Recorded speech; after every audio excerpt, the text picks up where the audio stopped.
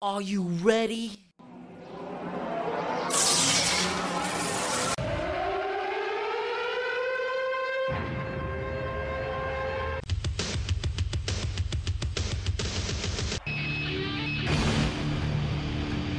Welcome everybody to Wrestling with the War!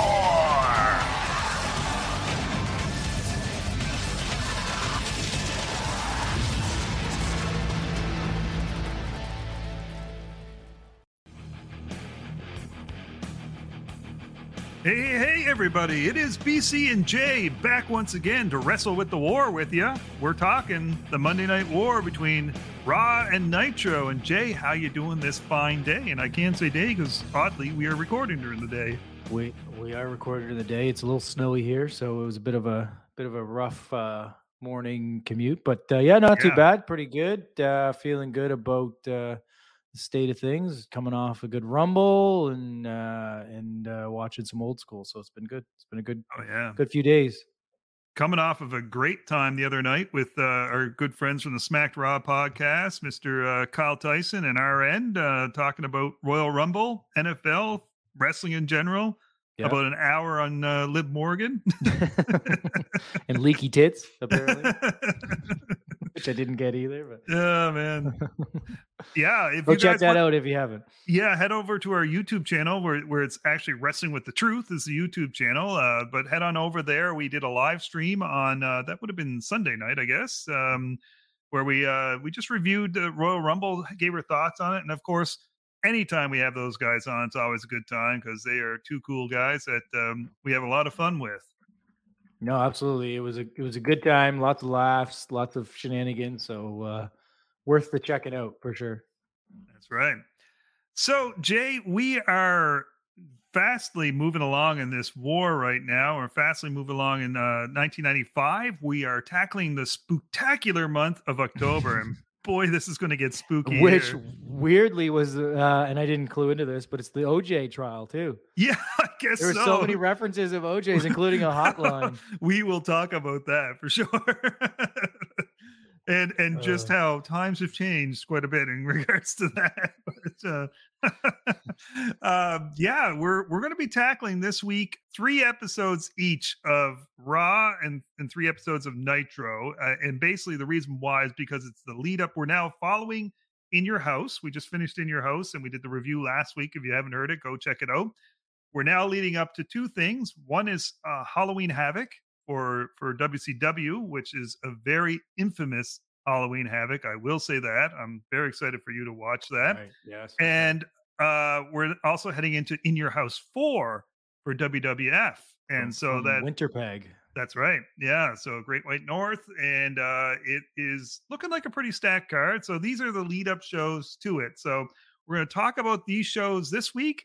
And then next week, we're going to talk about the pay-per-views themselves and possibly finish off October. Aftermath. If not, we'll do that the following episode. So are you ready to jump into this and talk some wrestling? Let's get into it. Steer the ship and pull my brain cells back to life here.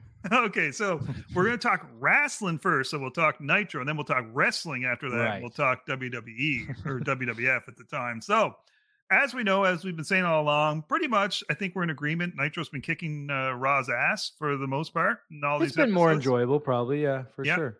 Yeah, we were okay with the In Your House pay-per-view. It wasn't amazing, but it wasn't bad. And then we had the follow-up show, of course, where we had the surprise title change with the tag team titles for WWF. So let's go into Nitro now to start off October. So here's just our a couple of highlights, then we'll talk about the matches. So we, of course, had the recap of the previous week's activities that had gone on Nitro. So that was where the whole Luger Giant situation, where Luger kind of came out to help Macho Man. We aren't really sure what his intentions were. And then Giant just went off, and then that got a little bit crazy. But then we had Ric Flair interrupt. And of course, it's always, at this point in time, it's always an enjoyable situation where Flair interrupts and gave a pretty good promo. Yeah, no, absolutely. And I like the recap. Like the thing I'm finding going back, like they're doing like full scale recaps on Nitro, like, and maybe even Raw too, but like they just run it in its entirety. I'm like, why don't you just clip it here? But anyway,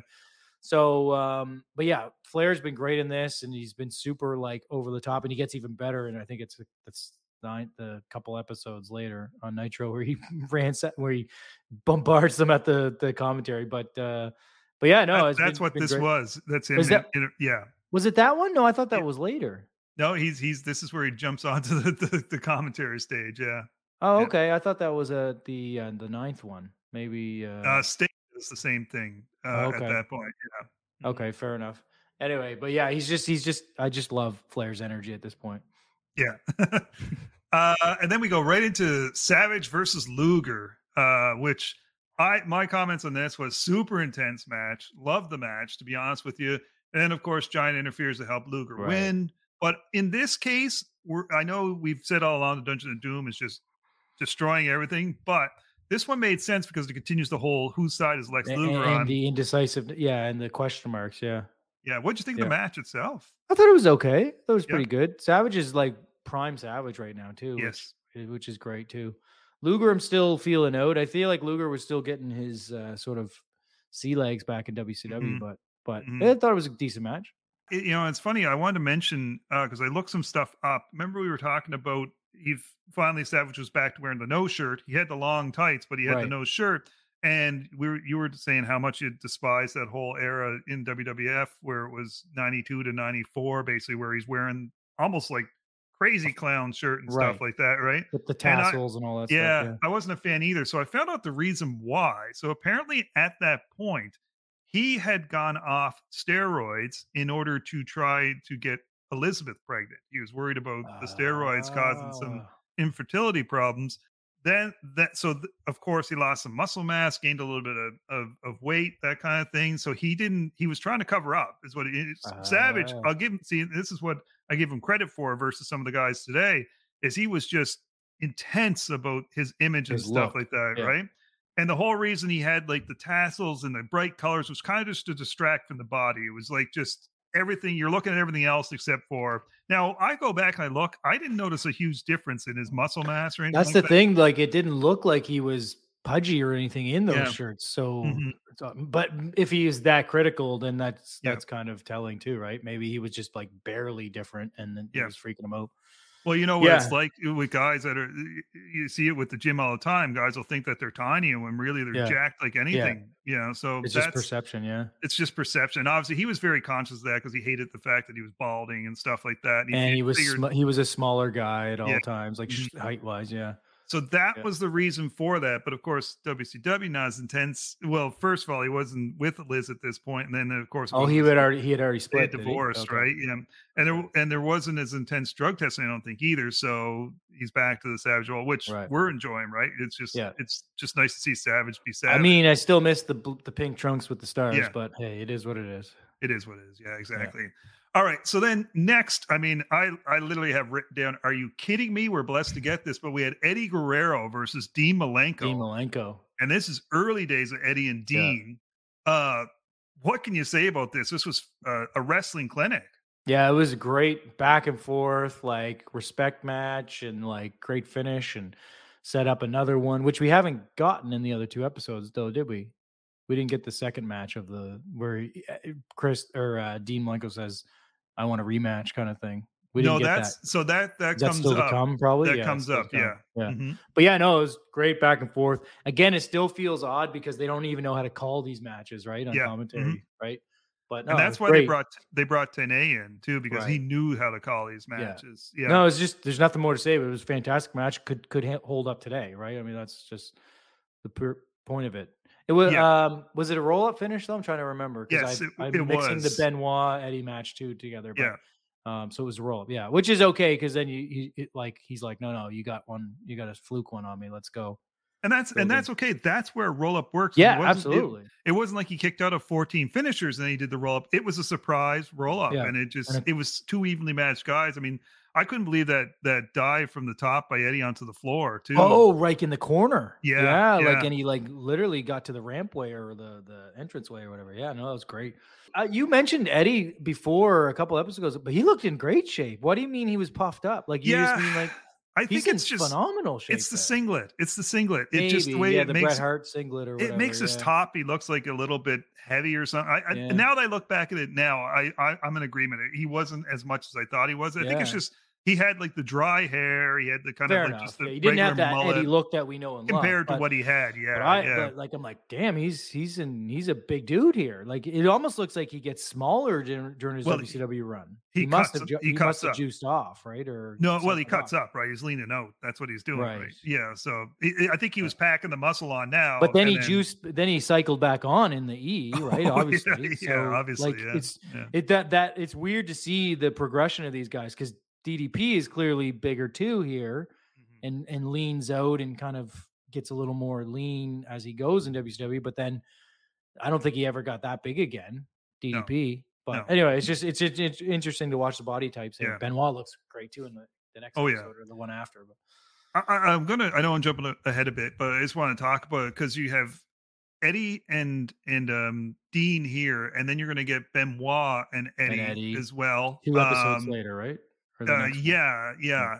And when you watch those matches, you can see where today's wrestlers get the things that they're getting today because these guys are going nonstop. They're going fast. They're doing these amazing moves. But the biggest difference as I'm watching it, and I'm saying it to myself as I'm watching it, they sold the moves. Yeah. And that's what the guys that are watching this stuff and doing homage to these guys are forgetting. Failing to do, yeah. They would do the high intensity move, but then they would sell it. And they would sell it through the match too. I mean, you saw like, especially like a guy like a Benoit who's constantly like shaking his head and or working his arm or something like that. And Eddie sold stuff and Dean sold stuff. And that's what they're missing is you got these spectacular moves, but there was a little time in between to make you realize, man, that probably does hurt.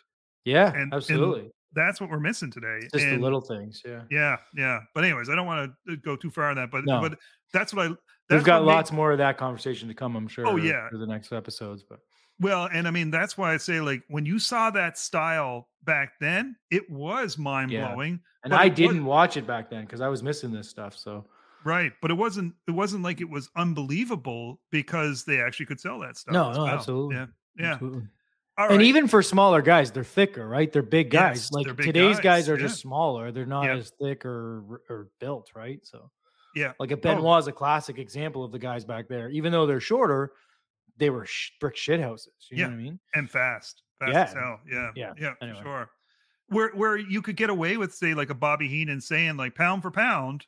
Yeah. Chris Benoit might be the strongest guy because he looks like that. Whereas we'll get into it, but then we get PG-13 on Raw. And then Lawler just says, oh, they're little, but they could. And I'm like, no, they just look like they're tiny. You know what I mean? But we'll get into that, and I'll give a compliment to them in that too, because they did something that was good. But that's why I say I love a guy like Pac, right? Right. Because he looks the part. Yeah, he looks the part, but he's still doing the crazy stuff, right? Yeah. And that's where it makes sense. But anyways, we won't go too far on that. So of course we go from a dream match of Eddie versus Dean to a Hulk Hogan and Jimmy Hart in the ring. I guess it would be, I don't know.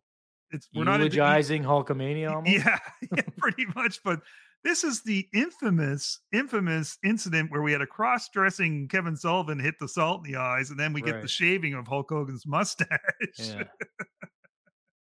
Yeah. And sorry, I'm mixing up episodes again. Is he already in the black in this point? No, he's still in the red and yellow. This is what turns him to the black. Yeah. Right. Okay. Because right. I remember the Sullivan beatdown. But I was thinking, no, he wasn't. No, but he wasn't. So he wasn't eulogizing Hulkamania quite yet. Not yet. But this is Hogan doing the interview, and then for some reason he goes all the way around the ring shaking hands, and they keep the camera on him like they've never done before. And then it's Kevin Sullivan with the old powder in the eyes. It was a means to an end. I thought the segment was a bit campy, but it got to where they needed to get to, I guess.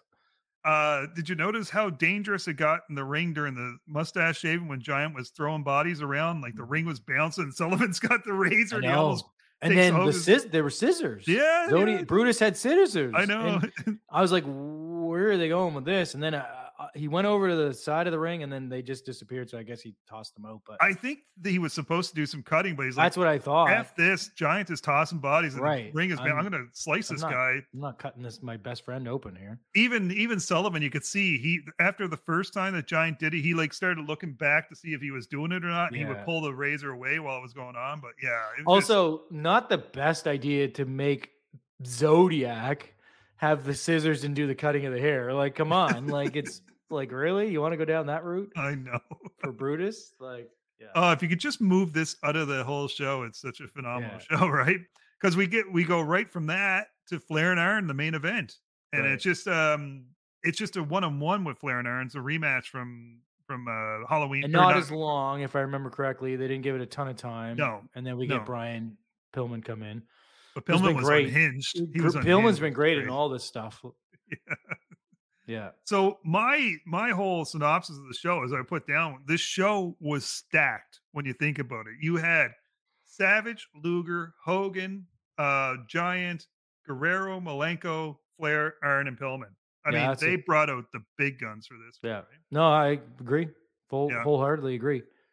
I mean, stacked, and then they announced the cage match as well. And the pacing's always been, and the pacing's good in these shows too. Like that's what I'm really liking. Obviously, they had to cram a bunch of shit into an hour, so the pacing had to be good. But it's been good in that sense.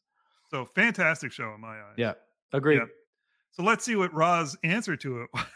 Yeah, refresh my memory because again they all blur together. But this one was this the first Razor Kid match? No, because they obviously had the match back in.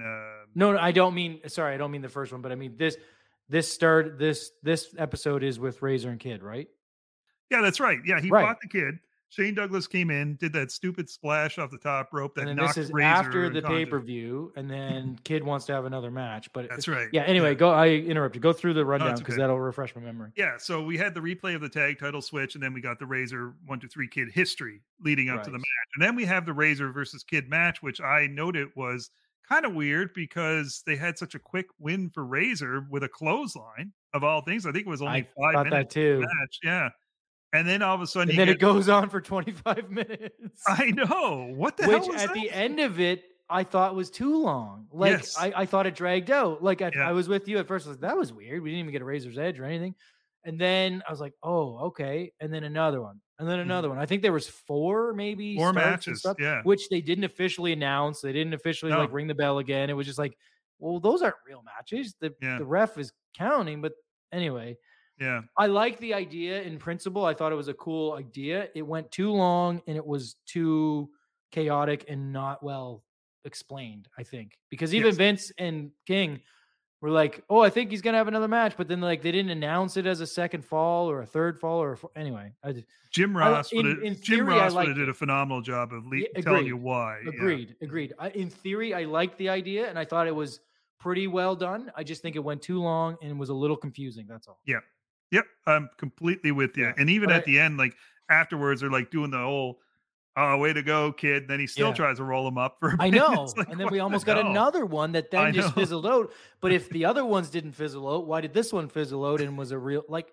Anyway, but I did like how they kind of came back together. He did the little head pat thing to Kid, and then they already referenced the next week after that they're back as a tag team and going after the guns and stuff. So yes, exactly. Yeah. Right. So I did enjoy that, and I just thought there was some things I would have done better that I would have done differently, maybe.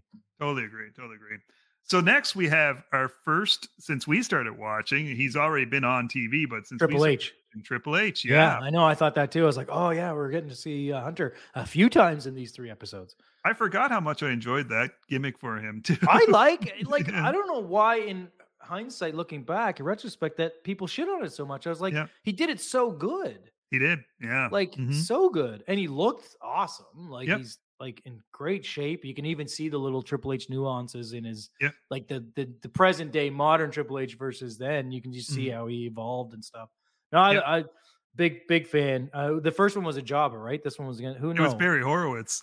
Was this the Horowitz one? See, I'm getting them all mixed up now. But okay. Horowitz is great. I love that part too. And he gave Barry some offense in this. Yeah, I was going to say it's about a 10-minute match almost. Yeah. And you mentioned it earlier. We get the now infamous O.J. Simpson poll. Right. Is Which he they did guilty or mention not? on the October 2nd Nitro too. They did mention that it was going to be the next Yes. day on CNN or whatever. Yeah. But this is an actual poll And Vince where like selling it. where Jerry Lawler's cheering on OJ. It's like, ooh, Not only cheering him on at the end when they announce the results, he's like, "Oh yeah, my boy Juice or whatever." The Juice. Oh man, holy god! If that's not a time capsule right there, nothing is, right? That is just aggressive. Oh man, but they'll pull music from a show. They leave that in there, right? Speaking of Lawler and connections and stuff like that, that's obviously why we now have PG-13 make their. I don't know if this is that's their what debut. I thought. So it came from Memphis territory, right? Yeah, Memphis territory is USWA. They even mentioned USWA tag team champions on. They didn't have the belts though, but I thought that was interesting too. Now, I'm not sure if you're going to be able to get these. It's just quick trivia for you here, Jay. But do you know who these guys turned out to be or who they were? Well, I know they showed up in ECW and then WCW, but I don't know who they ended up. So, well, first off, later on, and I don't want to spoil things, but they do become part of the Nation of Domination. Yes, so I remember that, and they were like the hype men, right? Yes, but I don't remember them wrestling at that point. But no, like, they were like they were just sort of like, they would do the fodder. entrance and the rap and stuff like that. Yeah. So JC Ice is, I don't know if you know him, but it's superstar Bill Dundee from the Memphis territory. He's like Jerry Lawler's mortal enemy for years and years and years. That's his son, Jamie Dundee, is who that is. Wolfie D, I don't know if you'll remember this, but you were an Impact fan, a TNA fan back in the day during the pay-per-view era. Yeah. He became Slash of the, if you remember James Mitchell's group, there was a bunch of crazy guys. With Judas Messiah or whatever. Yeah. He was Slash. It was like the Church of the New Disciples or something like that. But that's who he became. Shaved head, bulked up, this whole gimmick. So there's like Slash and Sin and guys like that, right? Okay, so, vaguely remember that. Yeah. So that's who he became. So little trivia there. Cool. But they just getting them over. I mean, they're your typical territory tag team, smaller, not jacked up like the other guys, but they know how to wrestle. I mean, they did know that. They know how to entertain too. Yes, exactly. Sure. And that'll come into play in the next episode too. Yeah. So then we had, let's run it back again, Jean-Pierre Lafitte versus Bret Hart. Which I was okay with. Yeah, great match. Oh great my match. God. Just the only thing, even if we only mention one thing, that body slam onto the stairs. Yes. Oh, that looked savage. That looked vicious, but great too. What I had to note too was Lawler's mullet in this is hilarious. Like, I don't even know what you call it. Like more than a rat tail, but like less than a mullet almost. But it's like it's cut indented in or something. I don't know. It's really weird, but it's just crazy. But like Lawler's is entertaining in this era too, though. Like where he said, "I didn't do anything. He came over to me and unprovoked." Where he literally he's so over the top though. But I know. The match but goes along with Vince being way over the top too. Oh right? yeah. The match got cut a little short because they had to do the angle with Lawler and Isaac Yankem, where it's the attack on Bret. Right. But overall, again, you can't go wrong with Bret and JP Lafitte here. I'm really liking PCO this time. Match. Yeah. So for me, I'll get your opinion on it. But to me, I thought it was a bad show, to be quite honest. It was kind of like we did get Triple H, we got Razor and Kid. I was going to say Bret was good, and that whole segment was good, but it's a one match show. I was going to say average. I think Nitro beat it. Nitro wins again. The vibes, especially with the Razor stuff, like you're still seeing some of those people, but again, it's the star power factor is just not there, right? Yeah, like, that's pretty clear. Yeah, and we didn't get Diesel or Shawn in this episode either, did we? No, and there's lots coming up on that pretty soon. So I would agree. Maybe it was a bad show. Yeah, it was just meh. Yeah, no, 100%. I would go with that. Yeah, it's like they're not even trying against Nitro, is what it seems like. But how can they? They're taped weeks in advance, right? They're doing like 3 shows in one, right? Or something. It's brutal. Like that. Yeah. How many tapings? How many episodes are they doing in one taping at this point? Do you know? I don't know, but I'd say at least minimum 2, possibly 3. Maybe 3. Yeah. Mm-hmm. They're almost going like up to the pay-per-views or something. That's right. All right, so let's move on to the next week. So the week of October 9th, we've got Monday Nitro. Now, when they advertised this show last week, the things they advertised were Flair and Iron the Steel cage match, Sting versus Shark, and Big Bubba versus Hawk. So I wasn't exactly jazzed for this show. But we started off the same way we did the previous week with Sting doing the interruption on the in the commentary announcer's podium, whatever you want to call it. And again, I didn't mind this promo by Sting. He was all I thought Sting was up. great. Like I actually liked this version of Sting. Yeah, I know. I told you, Surfer Sting, man. Yeah. Then we have the match. The week after, he's good too, I think, in a promo. He is, yeah. Then we have the match with Sting and Shark, which I get so excited when I see Shark make the. But to be fair, for a big guy like he is, he could move pretty good in the ring. He could. Like, I was impressed with his work. This gimmick was just the gimmick was horseshit. Yeah, and like he's always saddled with that garbage trash, but like he could actually work. That's the sad part. He could. Oh, and Tenta's only young at this point. I think he's in his early 30s at this point. We'll have to talk about him going forward, but he was gone pretty quick, right after this. Yeah, well, remember he ends up going back to WWF in the oddities, right? Oh, for the oddities, right? I totally forgot about that. Right? Okay. Yep. Right. So quick match.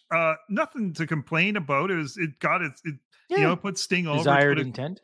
I just said that Dungeon of Doom just brings everything down. The only thing I will say about that match is like, come on, a fucking crossbody. Like that's where we're going with this. Like it's 1995, people. Like, but Sting's ironclad. Tenta was selling it like those corner splashes and where you hit the post and stuff. Like it wasn't on Tenta. I just didn't find, especially when you do a slow-mo replay of him catching you and then taking a pin. Yeah. That's not, you know what I mean? It just like skip the replay on that one because it didn't look all that great on replay. I agree. Yeah. We followed that up with our boy Sabu, who we thought might have been was gone already. But he's fighting Mr. JL. Do you know who Mr. JL is? I was trying to look it up. I couldn't find it. Think of the initials, JL, and think of ECW. Jerry Lynn? Jerry Lynn. Was it? Really? Wow. Good for Jerry him. Lynn. Was he just not contracted then or something? He was. Just for some reason, they didn't think he was marketable as Jerry Lynn, so they go with this masked Mr. JL thing. Jesus, so, that's unfortunate. Yeah. I will say Jerry Lynn lasts longer in WCW than Sabu does, so that's a good thing. I didn't know either one of them was in there, so cool. Yeah. Did you catch the little the nugget during this match of the crowd shot? Who was in the crowd? Front row. I don't think I did. Famous he's a famous ring announcer for both WWE and AEW. Was Justin Roberts in there? Justin Roberts was in the front row of the crowd. They focused on him for a few seconds there. But how did you know it was actually him? It could have just been a dude. Oh, you could tell. You could tell. Yeah? It was, and plus it's in wrestling lore now that he was on Nitro in the crowd. Know that. Yeah. Yeah. Cool. So Justin Roberts in the crowd. Also, by the way, I did look this up. It's Bobby Cruz is now still working for Impact. Oh, there you go. Yeah, so the ring, because remember we were talking about ring announcers. I was like, isn't that the guy? But that's the Ring of Honor guy. Is not the same. But Bobby Cruz, who is the WCW Nitro ring announcer at this time, is still now currently ring announcing for Impact. Okay, a good tidbit there. Okay, so everybody just showing up, learning a lot. All right, so we also have. Sabu. Oh yeah, sorry. In this match, I just said I'm just not into Sabu. This was a forgettable match. I don't even remember how it ended, to be honest. Sabu with the win. Yeah. Who got the win? Sabu. Yeah. Okay. Right.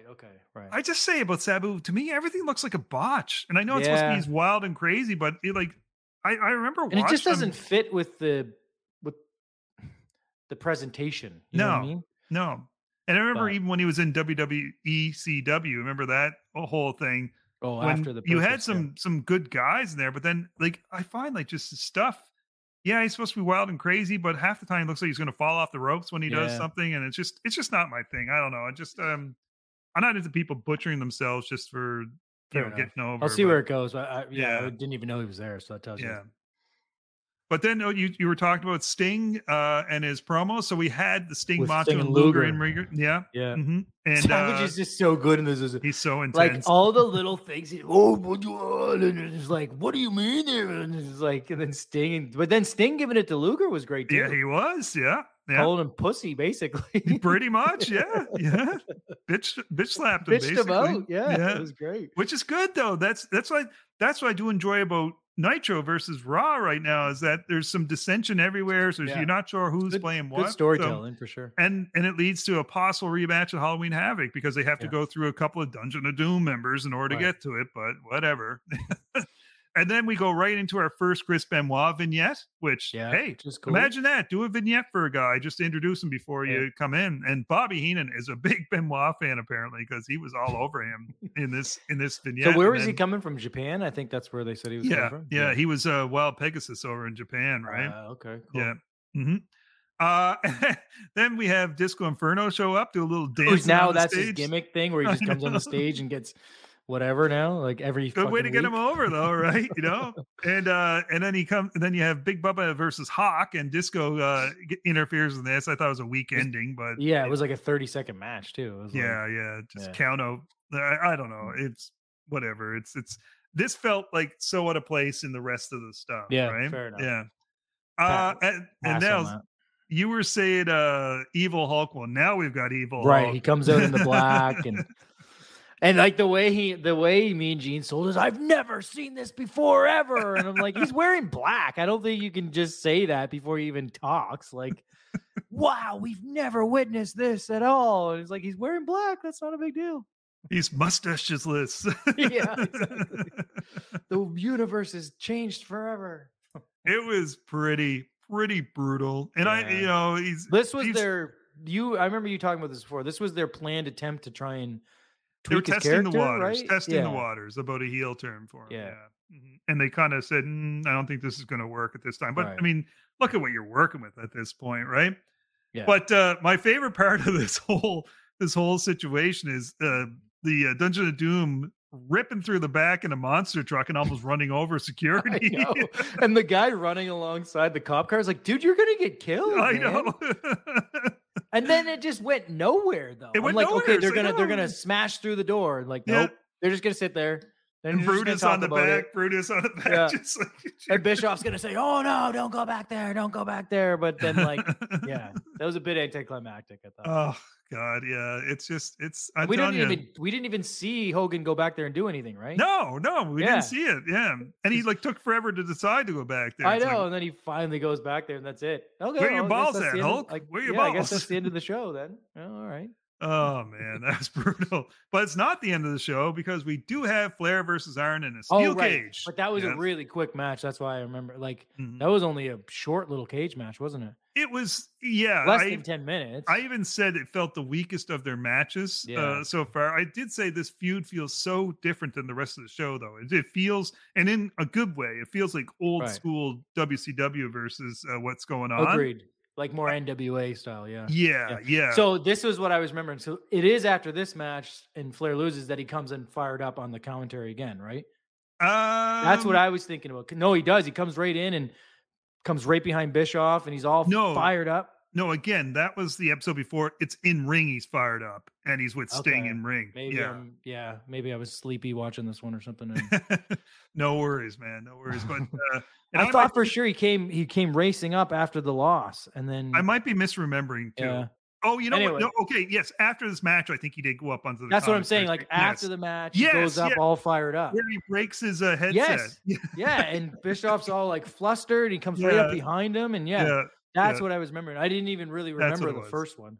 I was thinking you were talking about the opening of the show, but yes, at the end he goes nuts, breaks the headset. Yeah, Bischoff's talking to the broken. Yeah, and he had a great promo there too. Oh, of course, it's Flair. Yeah. What else can you say? He looks about good that, right? too. He looks really good and young and vibrant. Yeah, for sure. I know he probably wasn't young, but he looked good.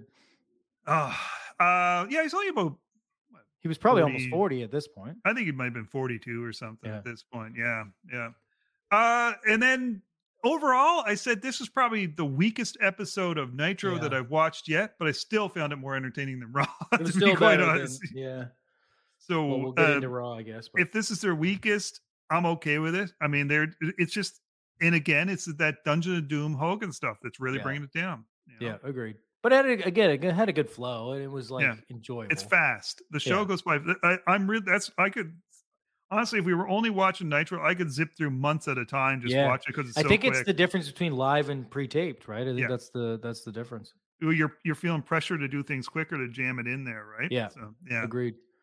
All right, so on to Raw and their answers to this show. So we start off with Raw with a 6-man tag, very action-packed and star-studded 6-man tag. You have, I guess, the genesis of Camp Cornette. You have Owen, Yoko, and Bulldog versus Taker, HBK, and Diesel. Yep. Um, Weird combination, but I enjoyed this match actually. I didn't think too. I was going to, but I did, and it broke down really quickly, which I thought made it better. You know what I mean? Mm-hmm. And then we had Bulldog got the pin on this. He did. After Yoko dropped the leg on Diesel, right. Bulldog's very simple booking. It's like Bulldog's got a title shot coming up. Of course, he's going to get the pin on the champion, right? But do it in a way that Diesel's got to still protected a little bit. Yeah. I did mention that I found it interesting that they showed that clip of Sean at the school prior to the match. Totally out of character too. Which I enjoyed. It was actually good to see him like that, right? Because he was such a dick at this time. It was just unreal. But and actually that made me think as well. Like, here's a sign of the times. So the bad guys right now are Taker, who's a dead guy that's taking souls. You got HBK, who's a male stripper and an asshole. And you got Diesel, who's basically you mean the good guys? Sorry, the good guys. Yeah, Diesel, who's a bodyguard, and and then your good guys are Owen, who's just like a family man who wants to just prove that his brothers he can move out of his brother's shadow. You got a world champion sumo wrestler, and you've got a British guy who's again just trying to prove he's the best in the world. Like, it's a little weird. What's going on? But so we end with after the pin, you have Yoko and Mabel just going to town on Taker. Destroying and then Sean getting destroyed on the outside. Yes, yeah. It was basically Dean Douglas showed up, right? All the in your house heels destroy the faces that they're going against. Now, interesting fact here, and we'll find this out, from next episode. This is where they claim that Taker's orbital bone was broken. And this is the inception of the face mask thing. The face mask, the Phantom of the Opera. Did it happen in that match? No, it didn't. It didn't. What had happened, and it's funny because Mabel gets a lot of heat for being sloppy as far as the leg drops. It wasn't that. It was caused by Mabel, but what it was an errant punch. He hit him in the eye and broke in his that match bone. though. No, 2 days later at a host show. Oh, okay. See, this is the beauty of it being taped. They have to recover this which they did obviously explain in the next week they talk about. Oh, yeah. I note next week is a very pivotal show because there's a couple of things they have to explain in that episode. Yes. But so something else happened 2 days later as well that we're going to talk about. Enough. But this is why I'm thinking they were taping so far ahead, because they they don't have time to recoup after this stuff happens, right? Well, it was just the way they did things. Their production. It was probably saving the money, obviously. Yeah. But so we're going to see the Phantom of the Opera mask soon. But it's obviously Taker has to stay out for a couple of months while this is going on, which leads to that match at In Your House gets canceled, and they change up who Mabel's opponent's going to be. So we'll talk about that in a bit. Then we get the replay of Brett versus Isaac Yankem at SummerSlam. Which again, full match. Like they basically did the whole thing. I'm like, this is taking up how much time of your show? Like it's like we don't really have anything right now. But no. The funny thing is, I think back, I thought, because we don't know who Isaac Yankem is at this time. He becomes Kane, or who right? he will be, yeah. But combine this match with what they had in the next episode where they have the steel cage match. I liked them. Both matches were pretty good. I'm like, I want to go back and watch that SummerSlam match because I don't think I gave it the fair shot that he it should have been given. Spry and athletic too. He knows what he's doing. And in fantastic shape. Holy cow. And plus, you're in there with Brett, so Brett's going to turn into a masterclass anyway. So I agree. I was like, I just want to go back shit and on that character match. Just because of the character, but then I don't think I ever watched a match from him, to be honest. So it just goes to show you give a shitty character to somebody, and it kind of overshadows what you should be watching. I guess because sadly it doesn't last much longer, right? I mean, good match, and kind of a cheesy I just thought ending. It was such a waste of a show when you're putting a month old match on your show that's supposed to be a flagship show, right? I mean, it was really strange, really. And I know they're building up to why they have to do the shark cage for King after the match. You can just do a highlight clip and put another match in there, like this. Yeah. Then we get Skip versus Rikishi. Skip's great, by the way. I mean, who's Fatu, by the way? I knew Fatu was who You could see his evolution too from there to then he gets a little more. This is after Sultan, right? This is before Sultan. Before Sultan. Yes. Oh, interesting. Because The Rock hasn't even come into play yet. Oh right? shit! Right, because yeah, right. My timelines are all off. So, but yeah, that makes sense because Sultan, he's even much more big than like he is in SFAT 2. Yeah, and then he's almost like Rikishi big as Sultan. He would have went from the Head Shrinkers to this. To this, right? Yeah. Okay. And who was the other guy in the Head Shrinkers? Samu. Did he? Oh, that was what's his name? The other guy in the not Evolution.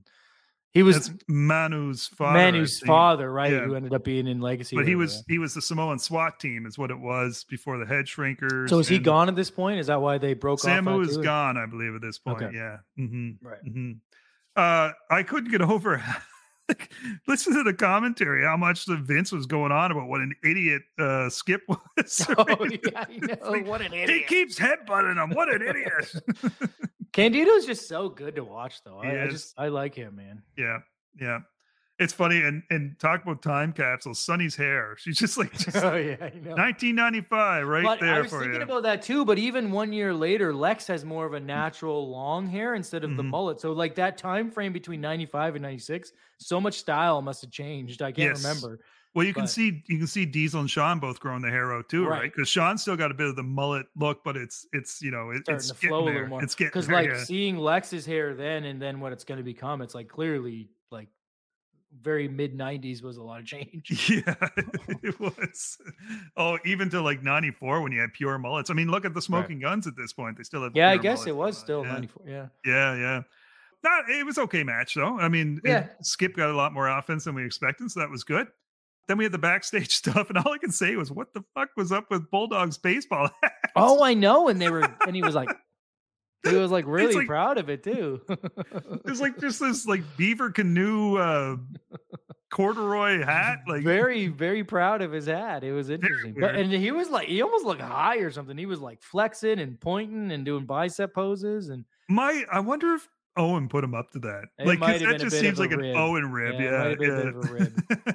I thought it was a good backstage promo though. Yeah, Mabel comes in. Mabel looks Mabel massive. Was great in that promo too. I thought. He was. Yeah, he actually was. I feel bad for how much I crapped on Mabel back then. Yeah. It's just he saddled with the shitty gimmick, right? Yeah. And then that was pretty much the show. They advertised a cage match for Brett. They just went off air, I think. So you had star-studded thing. I mean, you had those 6 guys in that match. You had the main the 6-man should have ended it. Let's be real. Yeah. That should have ended especially with the heat that they got from it. But again, I guess the other problem was this wasn't the go-home show for the main. They should have saved that for the go-home show because the amount of heat that those guys were getting on the attack. But that was weird in their part. Although Nitro was a weaker show, I thought Nitro was the better show. Agreed. Mm-hmm. It was still comparatively, it was still better. Mm-hmm. So I'm starting to enjoy Raw at this point more. It's getting there. Relative to old Raws. Like it's starting to like entice me a little more. Yeah. Talking about week shows, before we get into our final week of this week for Raw and Nitro, how about the weak job by the referees this weekend on NFL football? Did you see some of that stuff? I haven't seen it, but I've heard and seen all the memes. So wow. Yeah, wasn't good. I think the referees for the game for the Chiefs and the Bengals, they might have got the MVP of that game because there were some interesting calls in that. Well, you should tell the people about what their options are to avoid some weak calls and better themselves financially too. Well, I'll tell you, man, if people were betting on the games this weekend, I hope they were using BetStamp because they had the odds against them if they were trying to go by just regular knowledge because you need some help. If the games are seeming like they're a little questionable on the calls, you better have somebody that's an expert in betting helping you out. So that's why we're suggesting that you turn to the BetStamp app. And the reason for that is because BetStamp is the best way that you can increase your odds of winning. So BetStamp offers things like line shop, of course, have different odds at each sports book. By using the BetStamp app, though, you can line shop across all sports books and ensure you're finding the best value available for each wager. They also have verified bet tracking. So that means that BetStamp allows you to track verified bets across all major sports books. So this allows you to keep track of your different accounts and builds a more credible record as a bettor. The other nice thing, and you're going to need help with this too, because we're coming up on the Super Bowl, is that you can follow winning bettors. So you're able to follow other BetStamp users to be instantly notified when they are tracking picks. Following winning users in BetStamp Pick Marketplace is a great way to find new bets. And trust me, you're going to want as much help as possible to make sure you maximize your bets. Finally, if you want to give the BetStamp app a try out, why don't you go and download it? It's a free app, but make sure when you're signing up that you use our custom code, which is WWTT, so that you can tell people who sent you, and make sure you use BetStamp to help increase your odds. Again, as always, we want to thank BetStamp, who sponsored our podcast for the last little while now. They've been great partners to work with, and I really hope people are trying them out, because it certainly is a fantastic app, and just makes your betting with sports a little bit more fun. Yeah, it makes watching the games a little more enjoyable too. Exactly. If your team's out, then you get a little more to pay attention to. Yeah. All right. Do you want to bet on who had the better episode of wrestling this week of October 16th? Was it Raw or was it Nitro? I mean, I actually liked the Raw. So I thought it was a pretty good show. I mean, it was, yeah, let's get into it. I will say it was pretty even. Let's just say okay. That. Okay. Well, we'll start off with Nitro. We'll split it. Can you carry, what is that in betting? I don't know. You carry it over? I don't know. We'll start off with Nitro. So October 16th, we open with Sting accepting Flair as his woo accepting Flair as his tag team partner, or did he? We're going to find out. Bum, bum, bum. And then we go into our first match, which is the walking gimmick known as DDP versus Johnny B. Bad. I'm digging DDP. I know you're shitting on him, but I'm digging it. I do it jokingly because you can, when you see what he turned into, you realize he was just firing everything. He's like, okay, I got to find something. Yeah. And he had it. And this was interesting. This was a cool kind of like non-match match. I thought it was cool. So interesting thing. Remember I said, like, it's weird how they went from Johnny B. Bad having that great win over Pillman at Halloween Havoc to he jobs out to Paul Orndorff. Now he's getting kind of jobbed out by DDP. Yeah. Which I starting to realize Is his contract up? Yeah. Mr. Merrill is going to be showing up as a wild man pretty soon in WWE. And I wonder if that's part of the situation here. Maybe the negotiations fell apart and then they're just like, they might be negotiating as we speak, right? Right. So it's interesting that they didn't follow up on that Halloween Havoc. But again, not like you could tell from this angle. This is just smart by DDP. Oh, yeah, absolutely. Blasting them with that belt, right? Yeah. And it was like, and whether or not it came off on TV, because they showed the replay and it looked okay, but like Mero selling it like he did was awesome. Like he did a great job. Dead. Like he couldn't even roll him over. So, and I like the whole, even like stuff like Kimberly's kind of like playing that Elizabeth role where she's conflicted and concerned and stuff, but she doesn't seem as helpless as Elizabeth was back in the day. That's true. And then I love DDP. I'll tell you, man, he can get heat. Him just even using that bad blaster after he does the pin. To do the pin, yeah. Yeah. The fans hated him, which there you go. That's what you need. So I was into that. I thought it was cool. Yeah, for sure. Then we go to baby. Eddie versus Chris Benoit. And all I gotta say is, my God, what a match. I mean, agreed. Nothing more to say. It was fan-fucking-tastic. And then it was. I don't know if that was Benoit. So I was waiting for the crossface, which maybe he doesn't have at this point, but then to do the what did he end it with? What is that called? I forget what that's called. That suplex, dragon suplex. Do the dragon suplex for the win, because you see a lot of dragon suplexes, but not for the win. But like that was kind of. They didn't even know what to call it. Yeah, I do. Yeah, well, fair enough. In 1995, nobody's doing a dragon suplex in America, but yeah, it was just a really good match, and they both looked fantastic. How about the announcer's reaction to the power bomb? Oh yes, yeah. like you could tell that was real because they just screamed. They're like, "Oh!" It's just because he didn't just power bomb; he drove him through the mat with that power bomb. It was just he always insane. Did. Oh, and then Eddie's like attacking the Mac too when he's going down. So again, Eddie does the jump from the outside to the floor, which is just insanity, and such a good match. And like this is really good. It's what I refer to. They were selling through it. I mean, the whole win because they did a callback to Eddie's hand hitting the ring post, and that's how uh, Right. Benoit was able to get out of one of his finisher maneuvers and get into his dragon suplex. Get I into thought the it was just suplex. so Yeah. cool, so No, cool, agreed. Totally. man. Like, yeah, those guys, I don't think are capable of putting on a bad match, but I felt like I was watching SmackDown in 2004 or something yeah, like it's a good that. call. Oh, so good. Then we, of course, hey, it's Benoit and Eddie. Let's follow it up with Dungeon of Doom. We had the Giant and Kevin Sullivan in ring In a interview, which promo. wasn't as bad It wasn't that bad, but the only yeah. thing I actually didn't hate it, but like the Giant looked like he was looking for cues or something. He Did you did. catch that? Yeah. Hmm. Like Hmm. that was the only thing I was like, why is he looking over here and over there? And yeah, that was the only thing I caught, but it was an enjoyable promo. I didn't He's hate very it. green at this point. Yeah, That's the other fair thing. enough. Fair Yeah. enough. Fair enough. I also, the other funny thing I found was Kevin Sullivan kept trying to grab his hand to show off how big his hand is, and Giant was like completely ignoring He it. was just like oblivious to it. No, I did catch that too. And also Sullivan's At first, boss, I didn't. At first, I was like, "Why does fucking Kevin Sullivan just keep like trying to hold his hand?" I was like, "Why is?" he wants to show the size comparison, right? Sullivan's Boston accent gets me every time too. The fact that they don't call him Kevin Sullivan's also pissed me off. I'm like, the I know. Taskmaster, like just I fucking know. call him Kevin Sullivan. Like, come on. I know. And then we get Disco again doing his dance. Yeah. Obligatory disco each week. What was up with Meng's outfit? By the way, he looked like a Make-A-Wish kid superhero costume. I won't say that to his face, by the way. But No, you should not. And it was against him and Duggan, and That was man, super quick too. It was quintessential squash. So Duggan's doing squashes at this point, I guess. At this point, yeah. Duggan felt so old and Old. not. I don't mean old as an age, but just like the tired. tired gimmick. Yeah, Yeah. back then. Yeah, I know. Yeah. So it was good that it was quick. We then get another Dark Hogan promo with Jimmy Dark instead of Jimmy Hart. And what's up with Hogan shitting on Jimmy after calling him his best friend? I was going to say the same thing. Brother, you're my best friend, brother. Best friend of my whole world. Now shut the fuck up.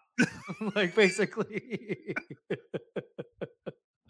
It's so true. It's so like, true. what in the hell was that? Oh, man. Well, this might And Jimmy just stands there, holds the belt up more, right? Like, trust me, we'll get the payoff for that real soon. You'll understand what happens later on. But yeah, and oh my God, Hogan, his best insult after he tells his buddy basically to shut the fuck up, he calls the Giant the big stinky giant. The big stinky giant. Way to get dark, Hogan. Way to get dark. Oh God. Oh man, it's just it's hilarious. It wasn't landing. Let's be sure. I didn't hate it, but it wasn't landing what they really wanted, I guess.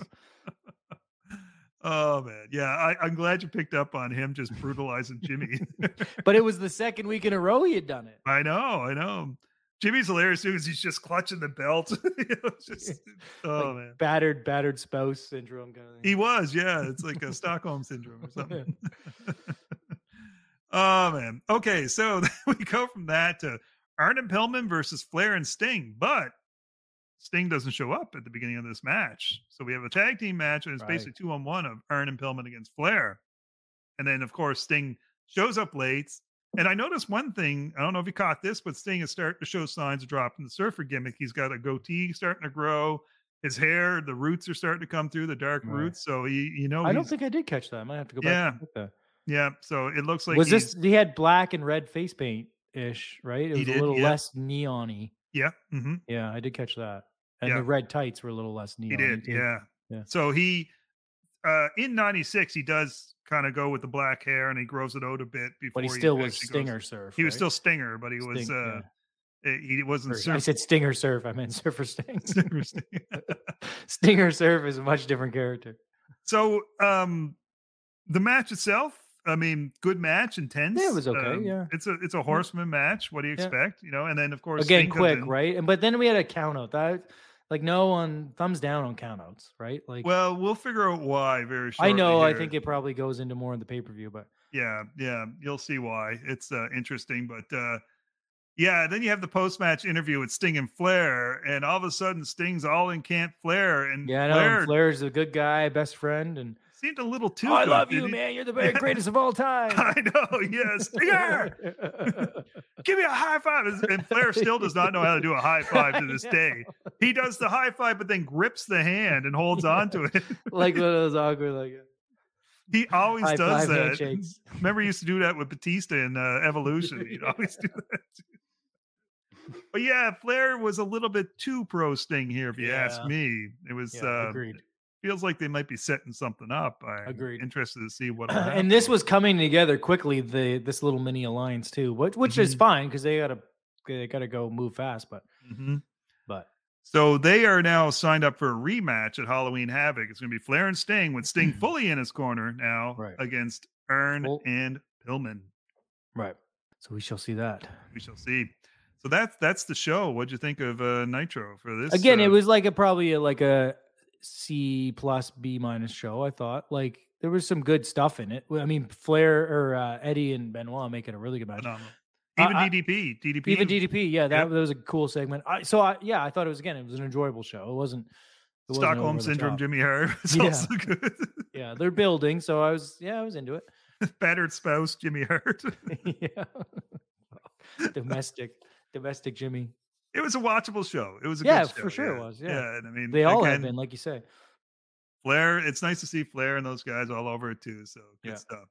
All right, now we'll hop into the final show of this episode. It is Raw from October 16th, and I'm going to note this one, folks, as a key episode in the war. We always have these key episodes. Turning point kind of one, yeah. Our last key episode would have been, of course, the initial first one, Nitro. That was a big one, but this one is a key one, and we'll get into why. But we start off with the interviews the promos from Isaac Yankem, Bret Hart, and Jerry Lawler, and I don't know if I could keep track of the amount of dental puns there was in this in these. I may have fast forwarded through a little bit of that, to be honest. Oh man, it was just it felt like Saturday Night's Main Event when they used to do the puns all the time, and it was like I can't even remember, but it was just crazy the amount of different, like, Isaac was a cavity in WWE and all this stuff, and it's just he's going to get pulled or something. I don't know. It was just insane.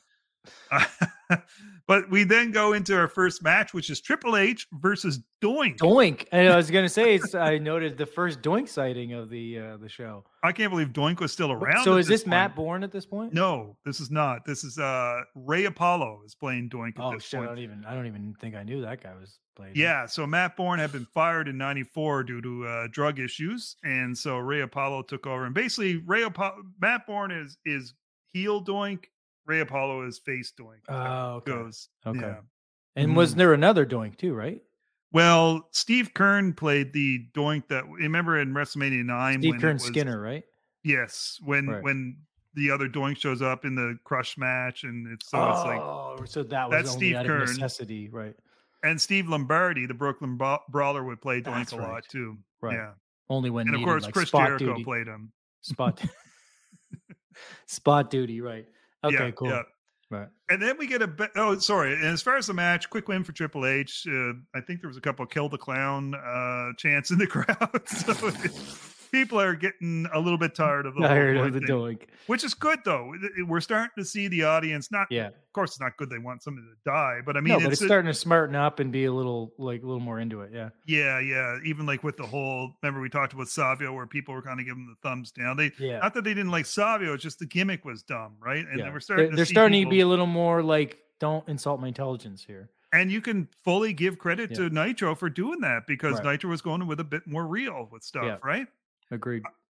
We then go to a backstage segment with Barry Horowitz and our boy Hakushi, who I didn't realize was still there. Awkward. And the Americanization of Hakushi is how they called it. Hey, if it means we're getting another Hakushi match, I'm all for it, though. But it was just like, even the joke didn't land for me. I was like, so he was talking about Babe Ruth, and then he says, "No, Hank Aaron." I was like, what? Well, Hank Aaron is the true home run king. I know, but it's like, I don't know. It didn't. I thought they were just proving that the Japanese guy knew more than the fair American. Enough, I guess. I thought they were going to go with, like, he was going to say some Japanese baseball, which he should have. He should have said, what they should have done. Sadahara is who he should have said, because he's the true king of the home run, right? But Vince not going to go with that, right? We got to keep it American. And it was like really short. Anyway, it was fun. It was interesting. Next match, we've got PG-13. P.S. Pause that for the Ico Pro T-shirt was great for Horowitz too. That's still a thing at this point. Ico Pro. Ico Pro, yeah. Horowitz a true proponent of Ico Pro, I'm sure. We then go into PG-13 versus the Smoking Guns, and Yeah. I gotta say, It was a good match. it was a good match. Yeah. Gorilla also announced that the Taker would be replaced by Yoko Right. in that match against Mabel. So we're gonna have a big man match going on there at In Your House. So they've made acknowledgement that, of course, Taker's hurt. Taker's hurt from it, but they said it was from the attack after the The match last 6-man week. match. Yeah. Yeah. But yeah, I thought this match was good, and I thought PG-13 worked like a great heel tag team from the Yeah. territories. They used distraction techniques. They weren't in there kicking the Smoking Guns' ass. They just used their distraction techniques, Yeah. double team, and all that Almost stuff. like little water bug Yes. style. Yeah. Yeah. The only thing that I took, I agree, and I thought it was a good match. But the only thing that stood out to me in a bit negatively, what was the fin? Like, did the one PG-13 guy really stumble getting through the ropes, or was that like was supposed to be comedic that he couldn't even get in to save? Like he fell coming into the ring to save him. That was him on purpose. Okay, so he had an out as why he didn't catch him in time for the kick out. Okay. Yeah.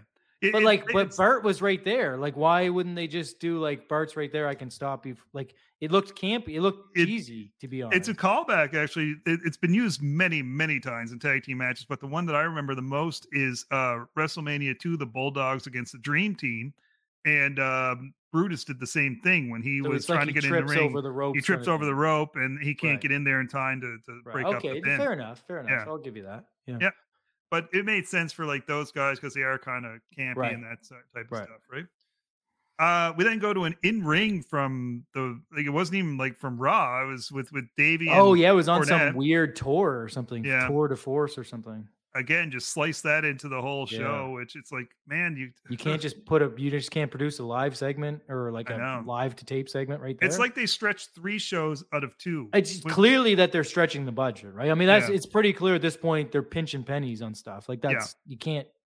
It's obvious. Remember, the water coolers were coming out of the building at this point. Is that a thing? That's what they say, but come on, Vince was never in that much danger. No, it's just to make him look more like a hero, right? Fair.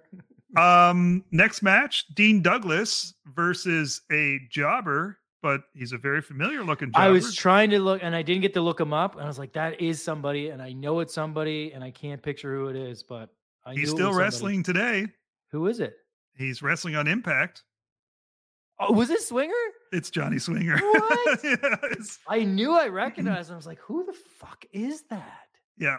Anyway, I couldn't pinpoint it.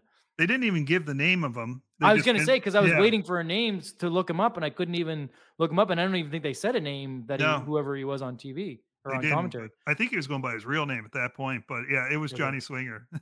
So he was just a local talent guy, or was he actually signed?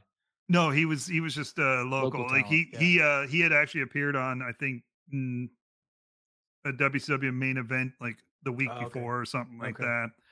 Very shortly, he would end up in ECW, ironically enough. Okay. Yeah, it was a quick match, but yeah. But Swinger looked good. I mean, he did. Yeah. Yeah. He looked really good. Pretty bad when the jobbers look like stars more than the guys today, you know? Yeah. But true enough. It's interesting to see the amount of people that were jobbers that turned out to be pretty big stars later on going forward down the run. Yeah. But of course, the more important thing that happened during this match is that Vince McMahon mentions about Shawn Michaels' heinous attack whole thing. By 10 unprovoked attack. 10. What was the real story? I know. I think I've heard the real story before, but what was the real story? So supposedly, I mean, the real story has not been officially validated, confirmed, but supposedly he was out with Davey and Waltman out at the bar, and he's of course popping pills or whatever, drunk. Right. Davey's popping pills and drunk. Waltman's a mess. They apparently running their mouth. Supposedly he runs his mouth, gets in a fight with one guy, is what it is, and then I guess it goes outside. They say that there's so many different stories about this. The one is that Davey couldn't get out of the car because he's so jacked up, and he's kind of in between the two of them in the back seat of the car, and so he couldn't help him out. Waltman gets hit right away, and he ends up hiding under the car and stuff like that. But the story they give is that it was 10 army pulled officers him or out of something, the pull him car or out, just something. beat Yeah. the living hell out of him. So but where's the car come into play? This guy, it went out, but why wouldn't they just keep fighting outside? Where did the car come into play? I don't know. Yeah. It's so convoluted that I don't even know the true It'd be story on it. interesting to But get the real story. I'll just say it wasn't 10 guys that beat up Right. Shawn Michaels that night. Rumor has it was just one that got a good shot in on him, and Right. you know it goes from there. It might have been like maybe a couple of his buddies might have helped out afterwards and stomped And a little piled bit. But on or something. Yeah. but I mean, back in the day, if this was the territory days, Michaels would have been fired because he lost a fight. He lost a bar fight, right? Right. Plus, he was out there with one of the faces. He was out with Walt. Which was Sorry, he was with one of the heels. He's with Bulldog, right? Bulldog, yeah. But anyways, it's they they have to play that little angle, and they have the phone call with Shawn. And I don't know if you picked it up, but it felt like Vince, even when he was announcing it, was kind of like pissed off. Yeah.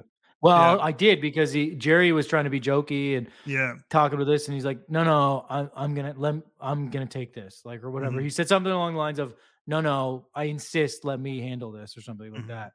Like, and you're like, "Ooh, that was a bit spicy." Yeah. So it was almost like you could hear Boss voice to King right there. Like, it almost sounded like they were improvising a bit, and then Vince was like, "No, fuck off! I'm doing this. Like, I got to take it." You know what I mean? Like.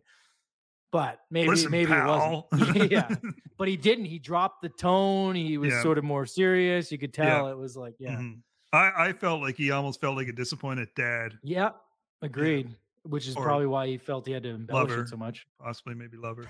You go by the rumors. But other than that, Johnny Swinger appears on our TV, so that was fun. And of course, this whole Shawn situation is going to have huge ramifications on everything going forward. This is really the start I know it's of a the spoiler, Shawn. but he does end up showing up at the pay-per-view, right? He drops the belt at the pay-per-view. He doesn't wrestle. He can't wrestle. He's got a concussion. Okay. Because they made it seem like he was going to show up for the In Your House, but he does in street clothes, and you'll see. But this is where he starts to lose his smile or whatever? Is that? It's coming. It's this time. Well, this isn't where he loses his smile, but this might have been where he doesn't like losing. Maybe it's where it goes. But this is the start of the click situation, I think, really, when you start seeing it, because you'll find out. Well, let's not spoil the pay-per-view. No, I know it's in the past. I'm intrigued by the pay-per-view. So yeah.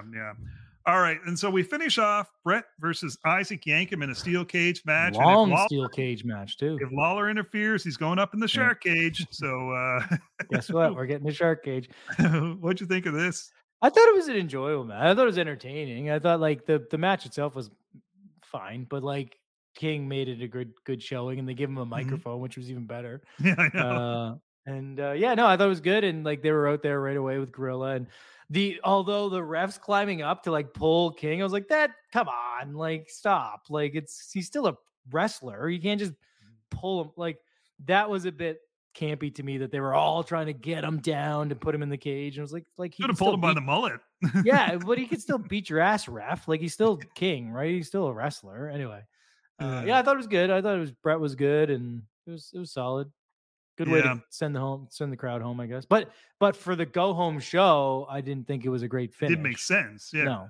Yeah, it didn't make sense. I will say again, it was a good match. I mean, Yankem looked good in this match. He looked great. And he got rid of those light blue pants and went with the dark blue pants, which made a huge difference too. I don't know why, but it just made a difference to me. A couple interesting things in this match.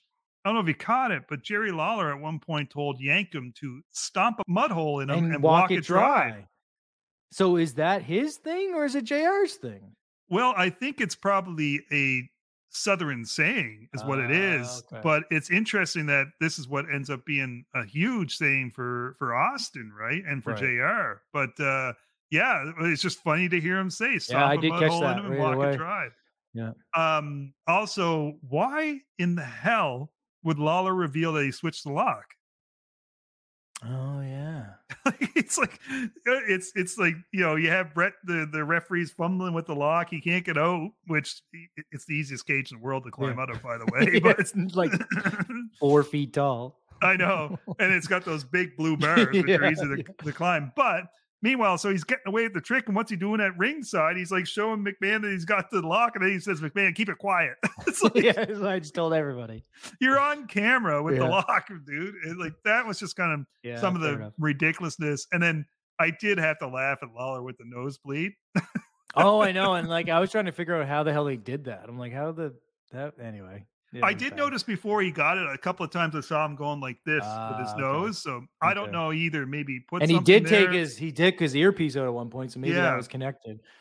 I don't know if it's that or if maybe he just has some people have I know some people get like quickly deviated septum or something where they can quickly cause it to happen. So I don't know, but anyways, it looked kind of real because it did. Down. Yeah, it did. But I'll give him this. He was entertaining as hell. He was funny in that. Yeah. He was entertaining as hell. He was. And then, the match itself, I mean, like I say, Brett can work with anyone. Yeah. But it felt like, you're right. It felt so weird for a go-home show that they had this be the end of it. Like, this felt like the end that should have been the blow-off. Yeah. Agreed. But I guess maybe the reason why they didn't go with that 6-man match was because it would have been confusing because with Shawn not being it. Yeah. You know what? That makes more sense. They had to pivot. Although, you could have got away and just said, all right, he was hurt in the match. Well, no, or you could, you could have done that, but I think it just made such national news was the problem.